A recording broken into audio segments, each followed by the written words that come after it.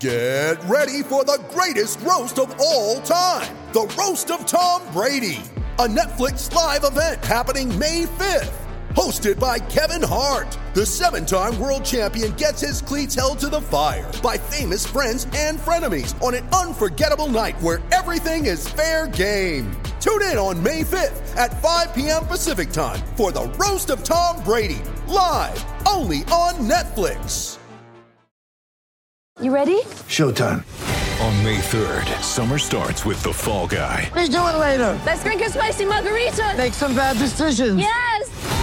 Audiences are falling in love with the most entertaining film of the year. Fall Guy. Fall Guy? Fall Guy. That's what the poster said. See Ryan Gosling and Emily Blunt in the movie critics say exists to make you happy. Trying to make it out? Nope. Because I don't either. It's not what I'm into right now. What are you into? Talking. Yeah. The Fall Guy. Only in theaters May 3rd. Rated PG-13.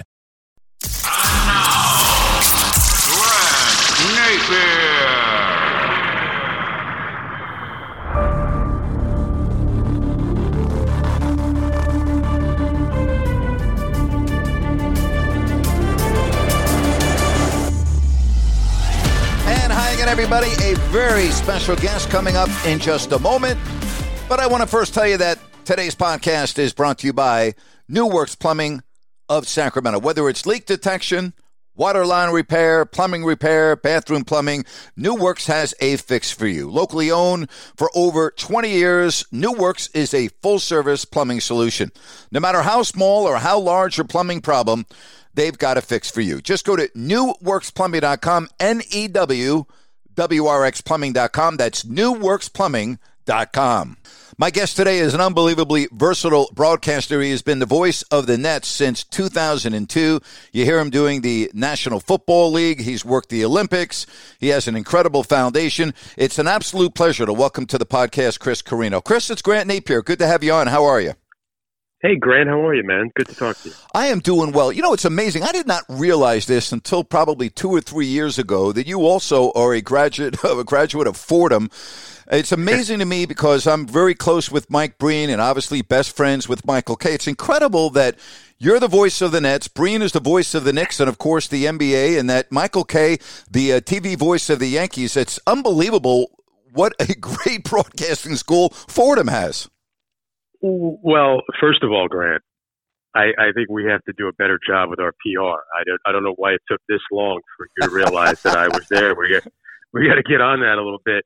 I thought we really publicized this more. And, you know, you mentioned the guys in the Bob Papa, another one, voice of the Giants. Yep. You know, and then in other New York broadcasts here with the Rangers, John Giannone, Jack Curry, who you see on the Yes Network broadcast with the Yankees. I was not aware of that. Jack, too. Wow. No, yeah. Jack Curry and Bob Papa, I believe, were roommates at Fordham. You know, Ryan Rucco.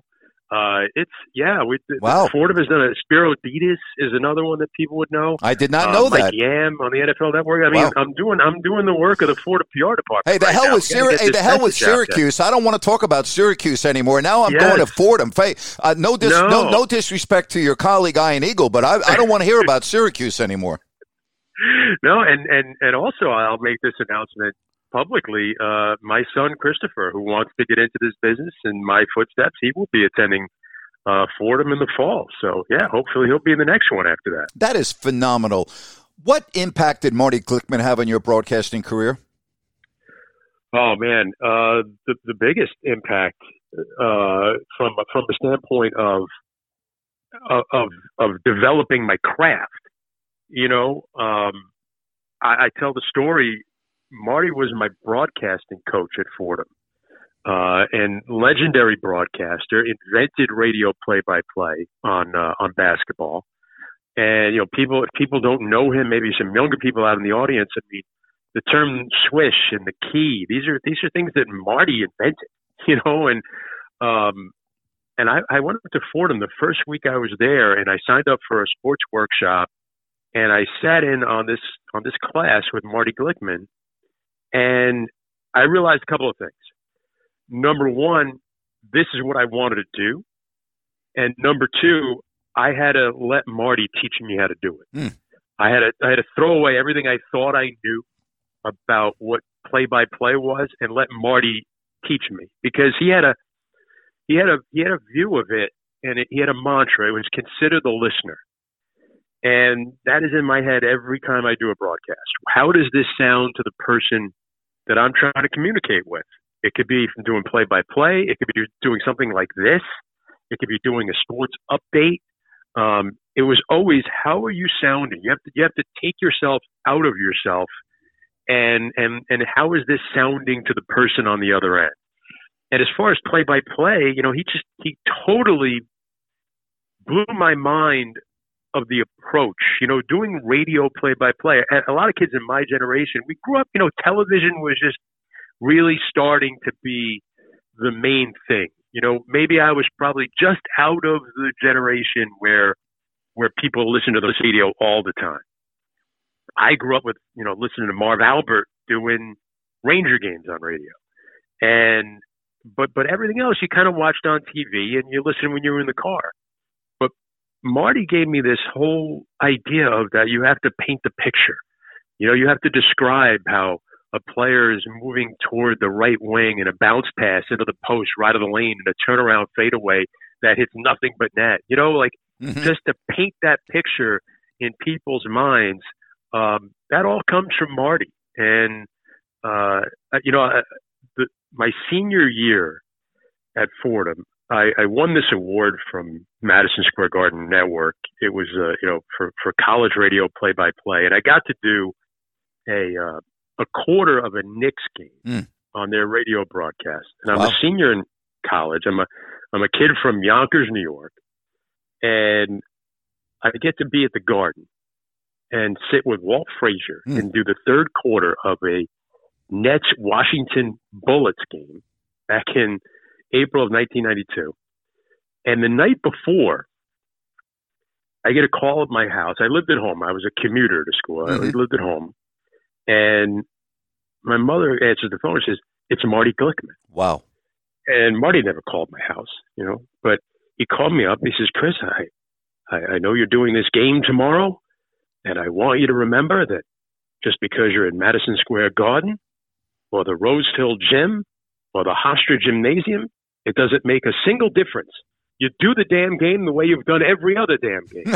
And it was like my Gene Hackman moment in Hoosiers, right? When they show up at Butler Fieldhouse and he's measuring the rims and the lines. You'll find it's the same dimensions as our gym in Hickory. That's unbelievable. Yeah. I grew up. Great stuff.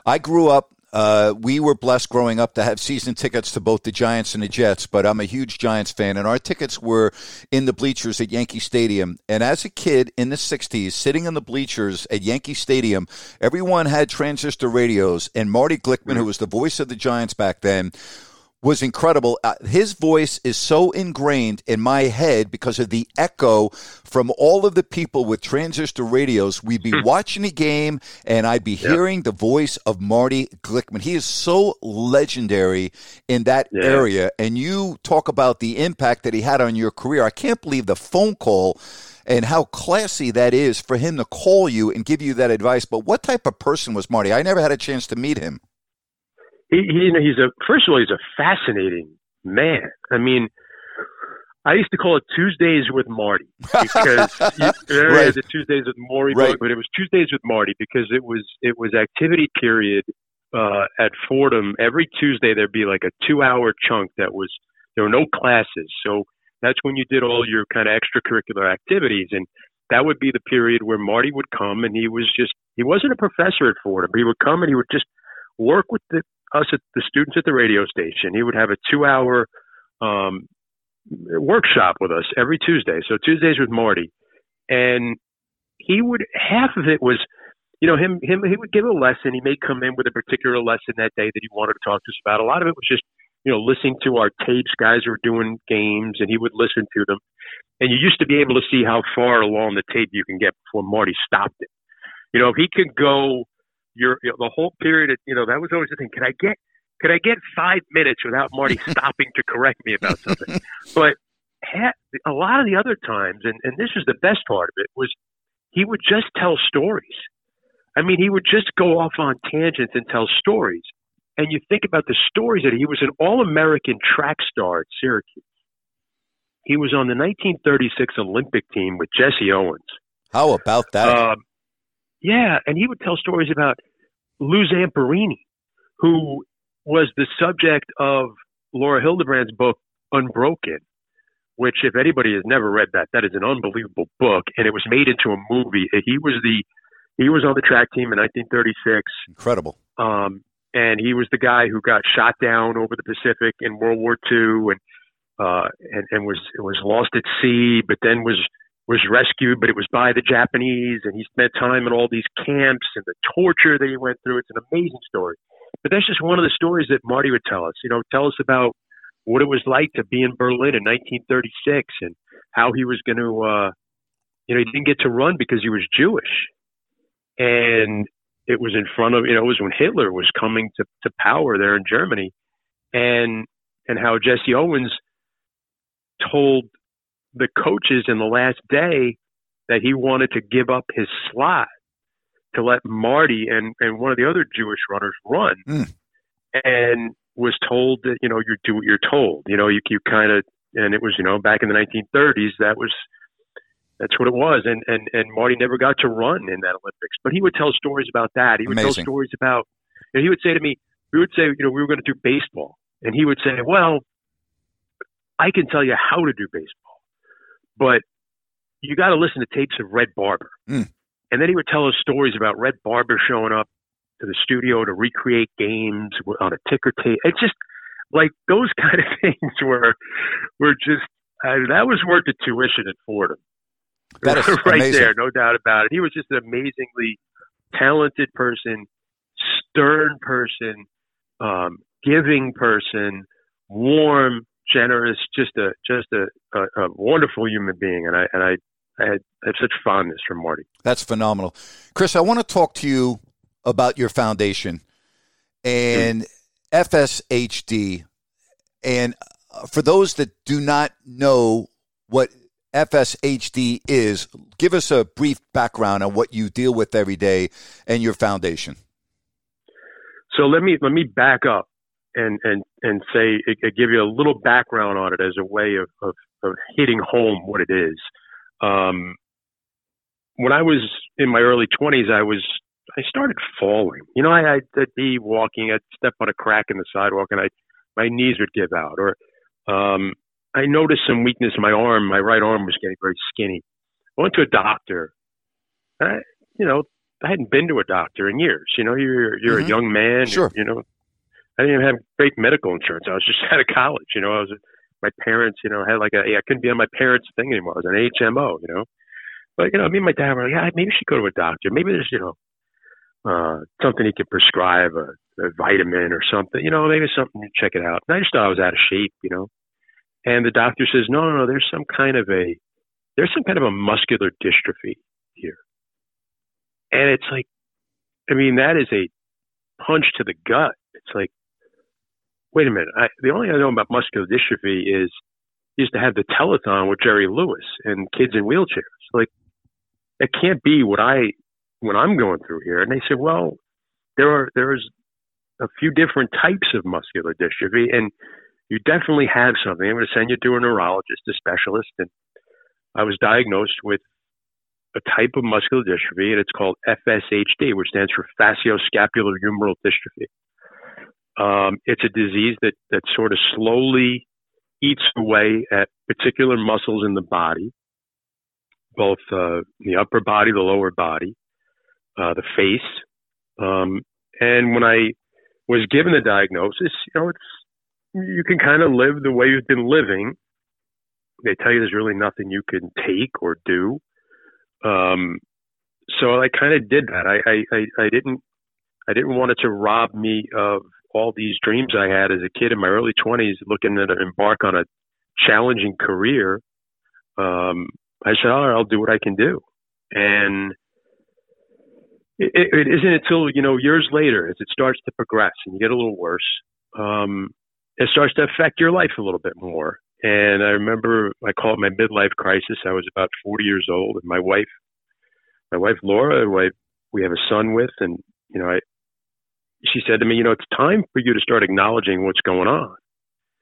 And, I was hesitant to tell anything to anybody. I didn't want to talk about it. I didn't want to even talk about it with close friends. I tried to hide it a lot of times. And I always thought, well, one day when I make a name for myself, I'll try and maybe get involved and do something and see what I can do to help people that may have this or other things. And, as I was turning 40 and my wife said, it's time for you to start acknowledging it. And, I kind of looked around what was out there and, there still had been no treatment or cure in the years that I had been diagnosed. But there was a way to help people. And that was, number one, tell my story, which I would hope was going to help younger people who were going through what I had gone through. And then to have a mechanism when I started to tell my story where we could raise money and we can start to help fund research. There had been research going on and there was already funding going on with a couple of other organizations, but there needed to be more and maybe draw from another area, and that being people that were connected to me. So we did that, and we started the Carino Foundation, and we raised money, and all of it goes to research. I don't have an office. I don't have an employee payroll. We just raise money and we give it to researchers, and those researchers have done great work. And what happens is they make discoveries, they advance the science, and then hopefully the big money comes in from the NIH, which is the National Institute of Health. We've had a number of our grants that have been able to support labs that then have gotten millions of dollars from the NIH. So a $50,000 grant here for a project could lead to millions of dollars in research, which then leads to venture capitalists getting involved, pharmaceutical companies getting involved, which then leads to possible pharmaceuticals that can help. So that's where we are. There's been a tremendous amount of advancement over the last, decade. And it's important for me to just go around, keep telling my story and hope that maybe it reaches somebody who can help us.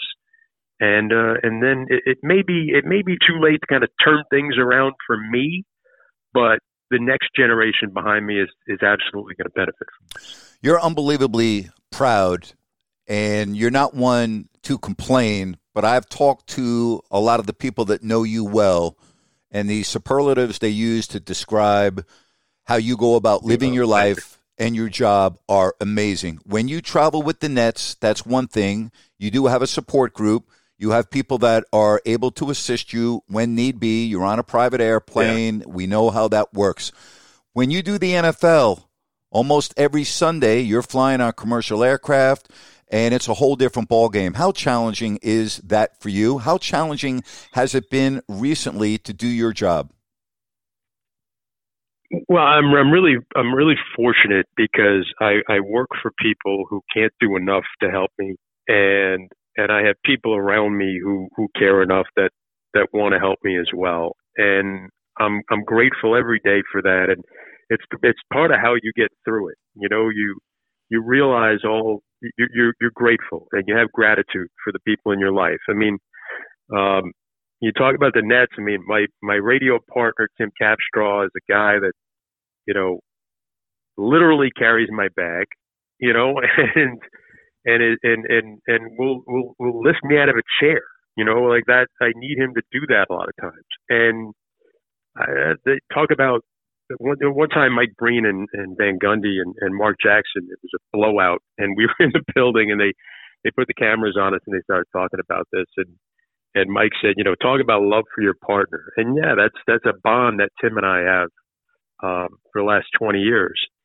When it comes to the NFL stuff, yeah, it's more of a challenge, and I'm really lucky to be working for a company called Compass Media Networks, and I've done games for them now for 13 years. I'm blessed. I've worked with Tim Capstraw on the Nets for over 20 years, and on Compass I've worked with Brian Baldinger for 13 years.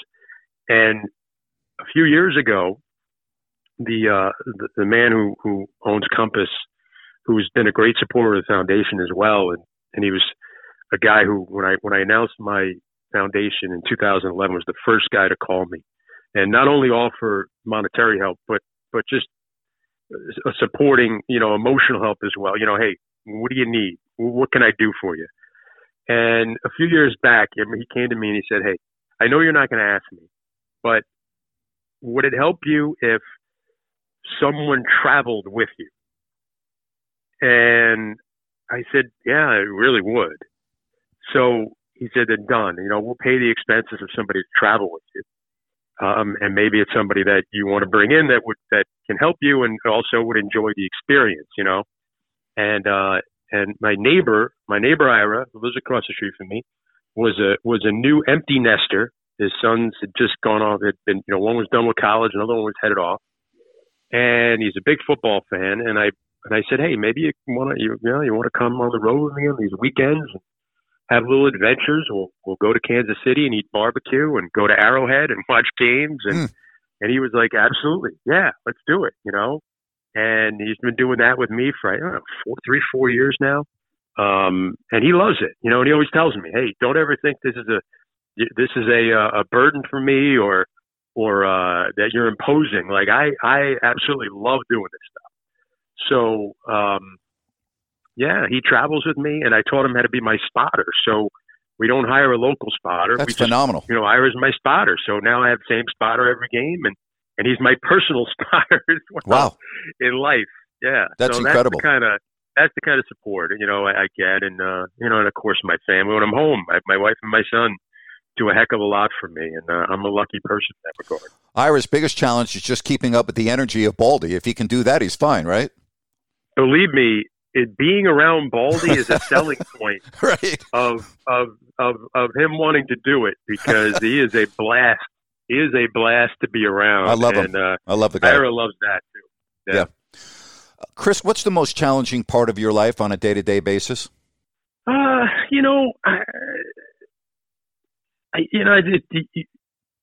are things that if I had gone from being a 26-year-old and the kind of when it was starting to creep in and realizing, looking back on what that was like, and I had you snap my fingers and go 26 years ahead, mm-hmm.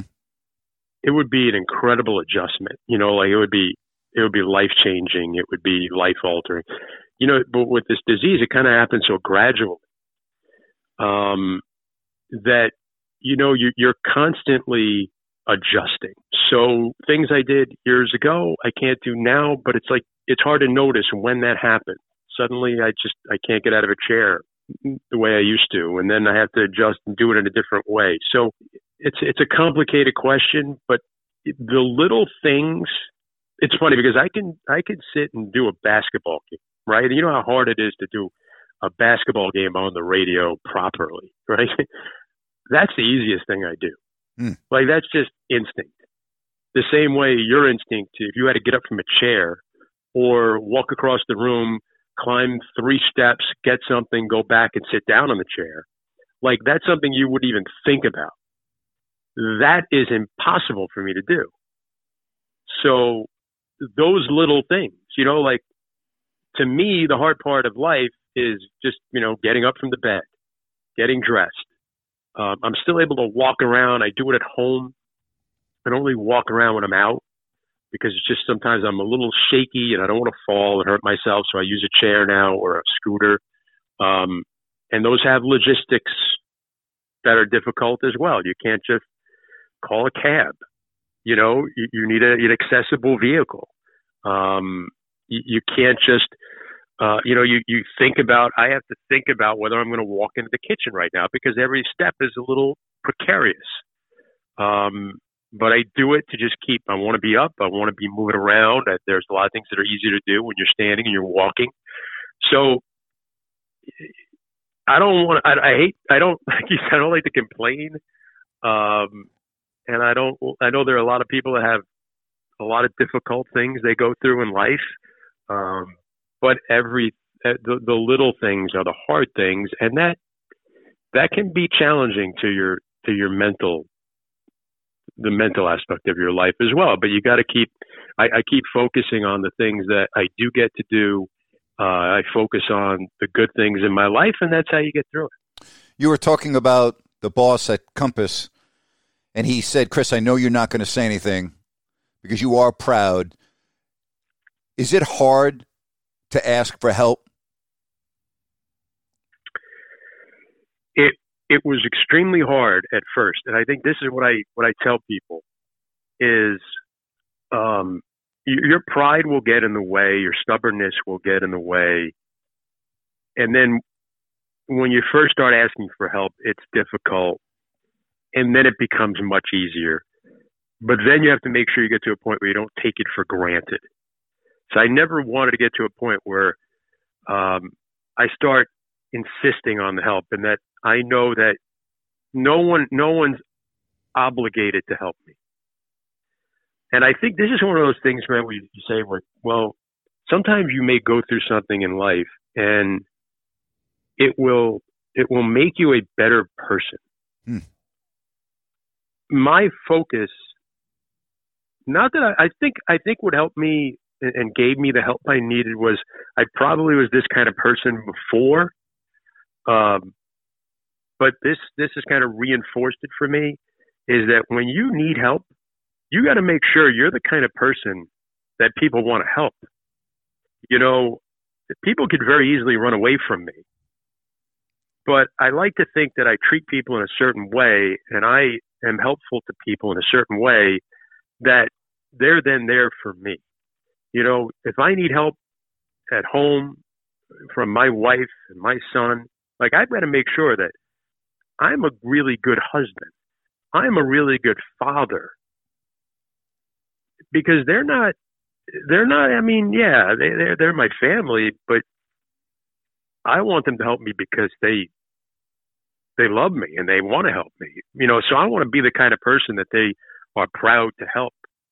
And I think that's an important thing. You know, Ryan Holiday, the author, had a book, you know, The Obstacle is the Way. It's a Stoic philosophy.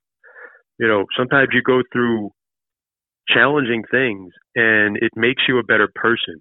It helps you focus on the right things, and you know that you use that obstacle to transform your life. And I think that I'm no doubt I'm a better person. I think more about others. I think more about what others are going through than maybe I would have if I didn't go through what I'm going through. Your story is amazing. Your outlook is incredible. Is this disorder genetic? Do you worry about your son, or is it not genetic? It is.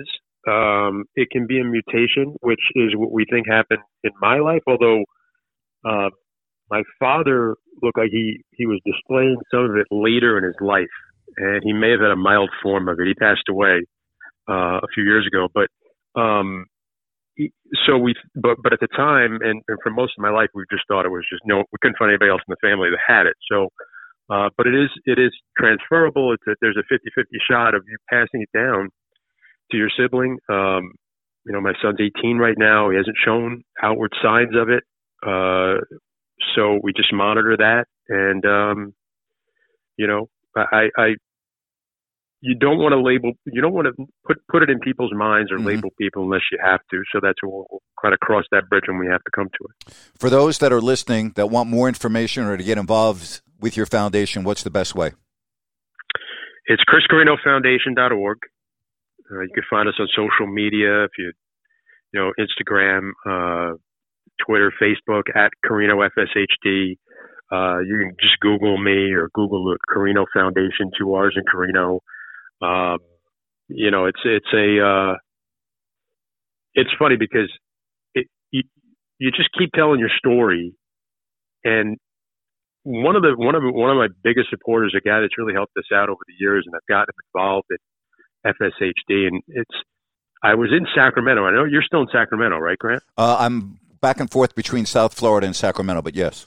Okay, yeah, but you know, like I know you're with the Kings, and I was actually in Sacramento one time, and I got a call I got a message from someone who reached out and said, "Hey, I heard your story, and I'd like to get involved." And I said, "Well, give me a call. We'll talk about it. And I was in Sacramento, and he called me, and we had a conversation. He was a young man, and he wanted to get involved.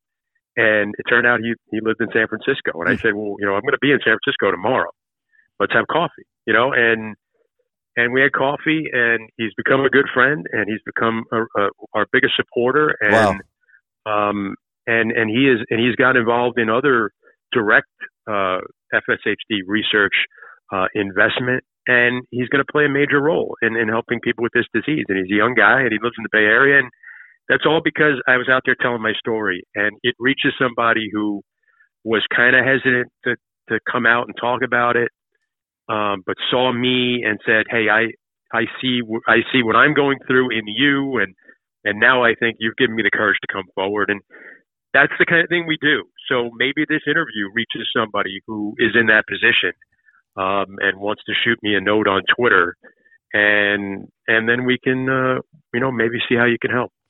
You know what I've learned, Chris, over the last 2 years? There are a lot of angels out there, and you've run into angels. And when you're in need and you're going through despair or whatever the case may be, we're all dealing with different things. An angel comes into your life when you least expect it, and that's what I've learned. Yeah, I know people are put into this world because they have a skill set. Sometimes that can help other people. I mean, I just I have a new podcast with the Nets called The Voice of the Nets, and I just had Jason Collins on the other day. And, Jason came out, as a gay man years ago, and he talked about so many people that have reached out to him, and he told a story of a man who's a guy who was a fireman and was not, his son had come out and was gay, and he kind of turned his back on his son, but then he reached out to him and he said, what you saw what Jason did, and it made him see everything in a different light, and he reconciled with his son. And all I'm thinking about is, how a guy like that can come out and give other people the courage to live their authentic lives. And he was in a position to help people. And whether what side you are in the argument, not argument, but what side you are on how you feel about his lifestyle, you can't deny that, there are people out there that are hurting, that are living lives because they don't want to be open and honest about who they are. I was like that with my FSHD and my muscular dystrophy. And then it's when you relieve yourself and you can be your authentic self and you can help other people. I mean, damn, it's one of the most important things you can do. So anybody who's struggling with something right out there, don't feel like you got to hide it. There's a lot of people that are going through the same thing. Fabulous conversation. I cannot thank you enough, and I wish you the best of luck with that podcast. I think I just saw something recently. This is going to be a new thing, right? You're doing with the Nets. It's once a week. Am I correct about that? Yeah. We're going to do it every other week during the off season, and then we'll do it every week during the season, and hopefully we'll have a lot of interesting guests because they came to me and said, "Hey, would you like to do a podcast?" I was like, "Yeah, sure," but you could do it whatever you want it to be. So it's going to be Nets, and it's going to be into the day-to-day, some of the stuff there, but it's also going to be things that tap into what we've been talking about here. And I'm excited about that. Well, Chris, thank you so much. I cannot thank you enough. This was a phenomenal conversation. I wish you nothing but the best going forward, and hopefully our paths will cross in the near future. And thank you for educating me more on Fordham. I'm embarrassed because I've known Bob Papa for 30 years. I consider Bob a very good friend of mine. We communicate via text quite often. He checks up on me. And I'm embarrassed to say I didn't know he was a Fordham graduate, so don't tell him because I won't be able to recover from that one. Your secret is safe to say. Hopefully, unless he listens to your podcast, I'm not sure. He's been on it a couple times, so I hope so. But again, thank you very much. Yeah. I wish you nothing but the best moving forward. You got it, Grant. Thanks. What a phenomenal conversation with Chris Carrino. That was awesome. Wish him nothing but the best. When you need mealtime inspiration, it's worth shopping Kroger, where you'll find over 30,000 mouth-watering choices that excite your inner foodie. And no matter what tasty choice you make, you'll enjoy our everyday low prices, plus extra ways to save, like digital coupons worth over $600 each week. You can also save up to $1 off per gallon at the pump with fuel points. More savings and more inspiring flavors make shopping Kroger worth it every time. Kroger, fresh for everyone. Fuel restrictions apply. Judy was boring. Hello. Then Judy discovered ChumbaCasino.com. It's my little escape. Now Judy's the life of the party. Oh, baby, mama's bringing home the bacon. Whoa, take it easy, Judy. The Chumba life is for everybody. So go to ChumbaCasino.com and play over 100 casino-style games. Join today and play for free for your chance to redeem some serious prizes. ChumbaCasino.com. No purchase necessary. Void where prohibited by law. 18 plus terms and conditions apply. See website for details. Now time for our Crowd Ultra Q&A. Just go to crowdultra.com. Maybe I'll answer your question on my next podcast. David asked, have you ever seen an owner of another team at a playoff game like Vivek? What the hell is this guy doing? David, I don't have the answer to that question on what the hell the guy is doing. I agree with you. I think it's a bad look. I don't understand it. And you'd have to ask Vivek. I don't get it. I really don't. Do not understand that. David asked, do you think the PGA is in jeopardy of being surpassed by the Saudis? Well, it seems that now that one person has said, I'm playing, Dustin Johnson, namely, being the big star, Phil Mickelson, now you have others that are saying, show me the money. I think this could be a real big issue. Absolutely. I don't think the PGA is in jeopardy of being surpassed, but certainly this is not a good deal for the PGA. Let's put it that way. Because now that a couple of players have broken the ice, so to speak, others are going to follow suit. It'll be very interesting to see how many go over to the Live League. Very interesting indeed. Absolutely. Matt wants to know, will firing Madden make any difference to the Angels' performance? You know, Matt, sometimes managerial changes do. I don't know. We're going to have to wait and see. But I remember being a Yankee fan when the Yankees fired Billy Martin in 1978 when the Yanks were 13.5 back of Boston, and they hired Bob Lemon, and it was like a completely different team. So, you know, it can make a difference. Usually it doesn't, but it certainly can. Zach wants to know, why do you think Quinn Snyder left the Jazz if the Jazz wanted him to stay? Zach, don't believe everything you read. There's two sides to every story. There's a lot more to this story than you or I know. I wouldn't really read too much into it.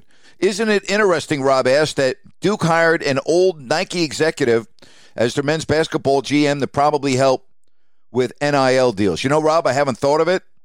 I guess I could. Certainly that is the wave of the future. I guess time will tell. Dylan asked, have I seen the hockey comedy Shoresy on Hulu? I have not. Kevin wants to know, how do you think LeBron and Rasheed Wallace will mesh? Kevin, it's a non-issue. Rasheed Wallace is an assistant coach. Also, Rasheed was a player that even though he got technical after technical after technical, his teammates loved playing with him. The teammates on Portland didn't have any problem playing with Rasheed, but I don't know why you're bringing up LeBron and Rasheed. Darvin Ham's the head coach, not Rasheed Wallace, so I really don't think it's an issue at all. Again, go to crowdultra.com, send me your question, and maybe I'll answer it on my next podcast. It's time for Rant. All right, today's rant is about tipping. Are you a good tipper? Do you tip? Here's something I don't understand, and maybe you can help me. So if you go to a bar and you order a drink, or let's just say you order a beer, right? What does it take the bartender? 10 seconds to get you the beer? And if, let's say, it's $6, very often you'll leave $1, or if it's $4, you'll give them a $5 and say, keep the change, right? What did the bartender do? They reached down into the bin, they grabbed the beer, they opened it, and if it's a draft, it may take 20 to 25 seconds. And you tip them, right? Now, let me ask you this. Let's say you go to Baskin-Robbins and you order a double scoop cone, and you watch the person that is trying to get the ice cream out of the bin, and it's almost like they're breaking their freaking wrist, right? You ever watch that? Or if you go to a yogurt shop and you order yogurt and you want this topping or that topping, and it takes a little while, correct? Do you tip them? Generally not.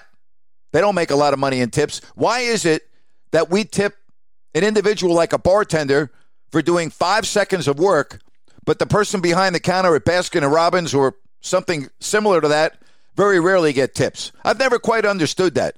I've never really quite understood that. Bartenders automatically get tipped on almost everything that someone orders, correct? I mean, you tell me, when you go to a bar and you order a drink or a round of drinks, you leave a tip, don't you? Do you leave a tip when you go get a yogurt or an ice cream? Do you leave a tip for other workers in fast food restaurants or whatever the case may be? I've never quite understood that. Maybe you could help me out. You can leave me a comment. You can hit me up on my Twitter page at Grant Napier Show, or go to my YouTube page if you don't like that with Grant Napier, and you can leave me a comment, because I've never quite understood that. It's not like I'm losing sleep over it. It's not anything that really bothers me. But I was in Baskin-Robbins the other day, and I saw the person, they needed braces on their wrist after they were done trying to get the ice cream out. It was like hard as a freaking rock. No tip. I watched the person in front of me. No tip. And I'm like, gee, how come that person's not getting a tip? But if that same individual walked into a bar and ordered a beer, they'd probably leave $1. Don't quite understand that. And that's my rant for today. And that is my podcast for today. Once again, my thanks to Chris Carino and a fabulous discussion. I hope you enjoyed that as much as I did. Have yourself a fabulous weekend. And thank you so much for listening. If you don't like that, with Grant Napier. So long, everybody.